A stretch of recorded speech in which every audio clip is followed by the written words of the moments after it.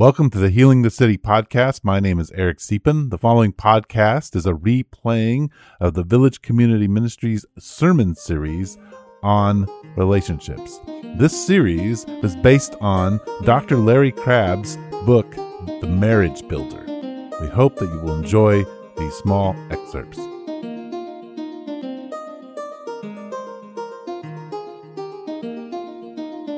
But the invitation from God is always to take our eyes off ourselves and put our eyes on Him. And this is really what the message of the church should be. This is the message of Jesus. Listen to what Paul has to say in Galatians 3, starting in verse 26. So in Christ Jesus, you are all children of God through faith. For all of you who were baptized into Christ have clothed yourselves with Christ.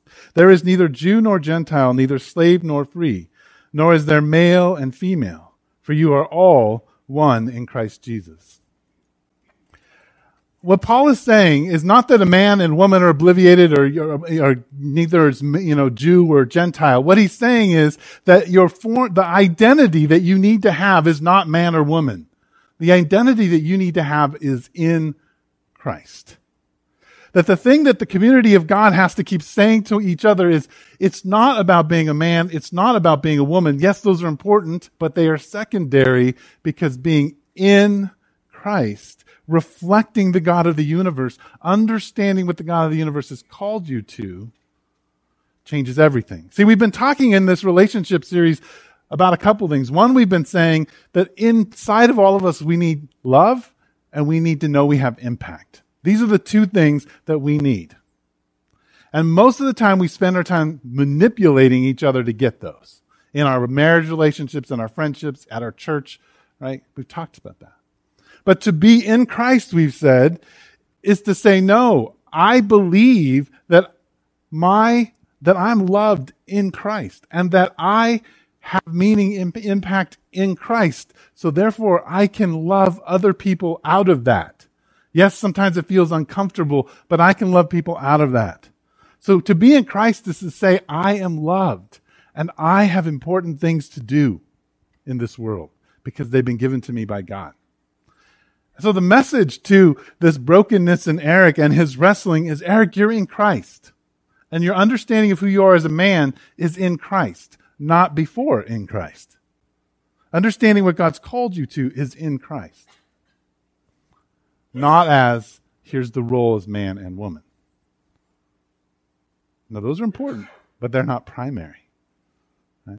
Now, the second thing is this distracting sin. And here's how we often deal with it. We deal with it this way internally, and we deal with it this way in our community. And that is to say bad. Bad, bad, bad. You looked at the girl who's walking by, and you looked way too long. Bad. No, you shouldn't be doing that. Right? You look at pornography, bad, you shouldn't do that. You like People magazine because it just gets you all excited to hang out with all of those movie stars that you don't know for just a few moments, bad. Stop going to those la-la lands. They won't save you. Bad, bad, bad. Like we want to join Nancy Reagan and say, just say no to all of this.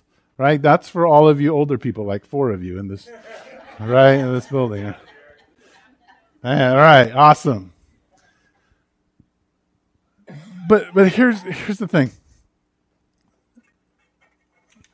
The ancient apostle Peter says this about you and I, and this is important because this is what God actually says to us as we wrestle with these distracting sins.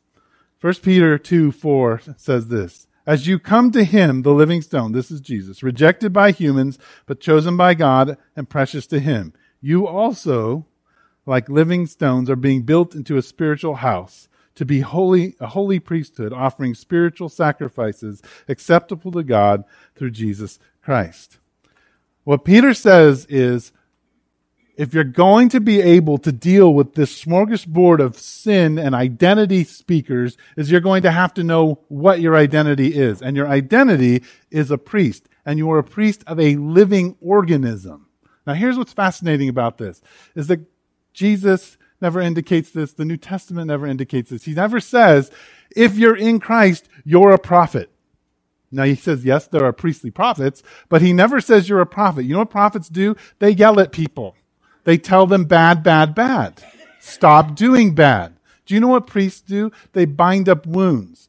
Now, prophetic priests sometimes say, now you shouldn't be doing that anymore, or it's going to get worse as they bind up wounds, right? But when you and I face the different things that are put in front of us, if we understand that our identity is a priest, and not only a priest, but in a living organism, we begin to be people who say, okay, when it comes to pornography, I'm a priest. You begin to think about the people in a priestly perspective. When you think of yourself as a priest, you understand that the people around you are wounded and need a priest, right? Your identity shifts, and when your identity shifts, how you involve yourself, when somebody says, well, this is what beauty is, you say, no, beauty is defined by Christ, right? There's this moment where you're able to speak against things and for people. And you're able to offer love and grace and kindness because your identity is a priest. And a priest binds up wounds.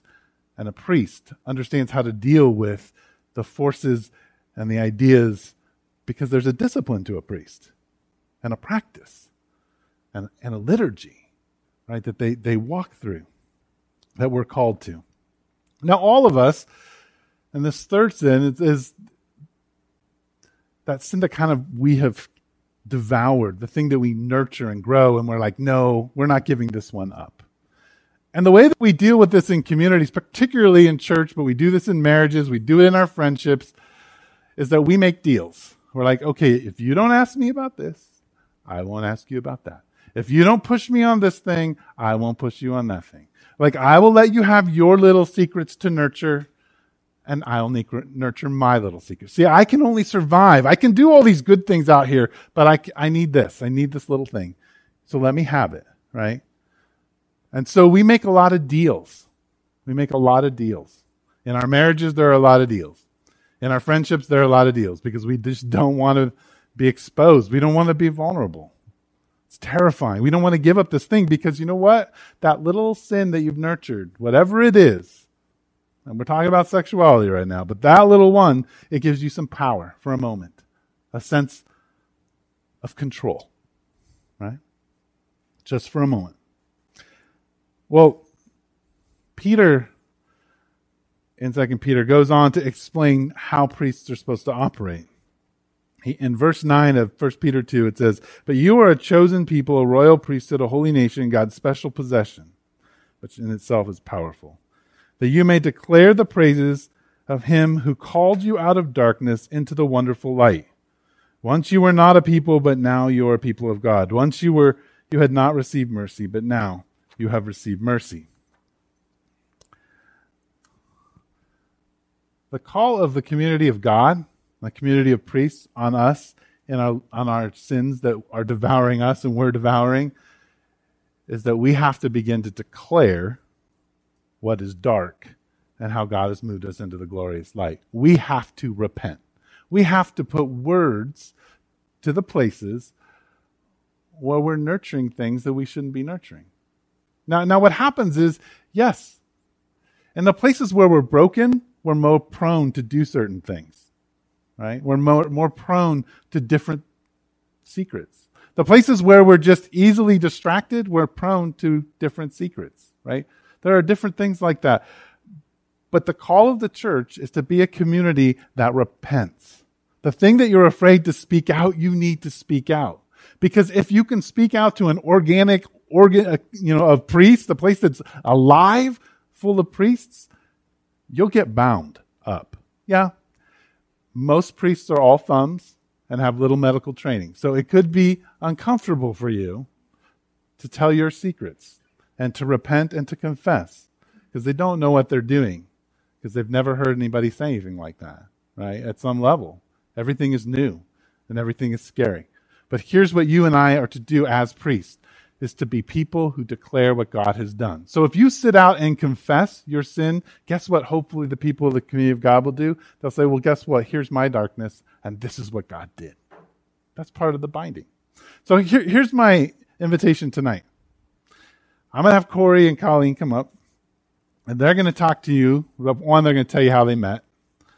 Two, they're going to talk to you a little bit about their own kind of sexual identity formation before they got married, and then the impact that has had on their marriage and the ways that God is using that to heal them and to offer them hope. So as you listen, I just want you to think about your own life. Now, we're all in different places. Some of us are married, some of us are single, but all of us find ourselves in those three places. So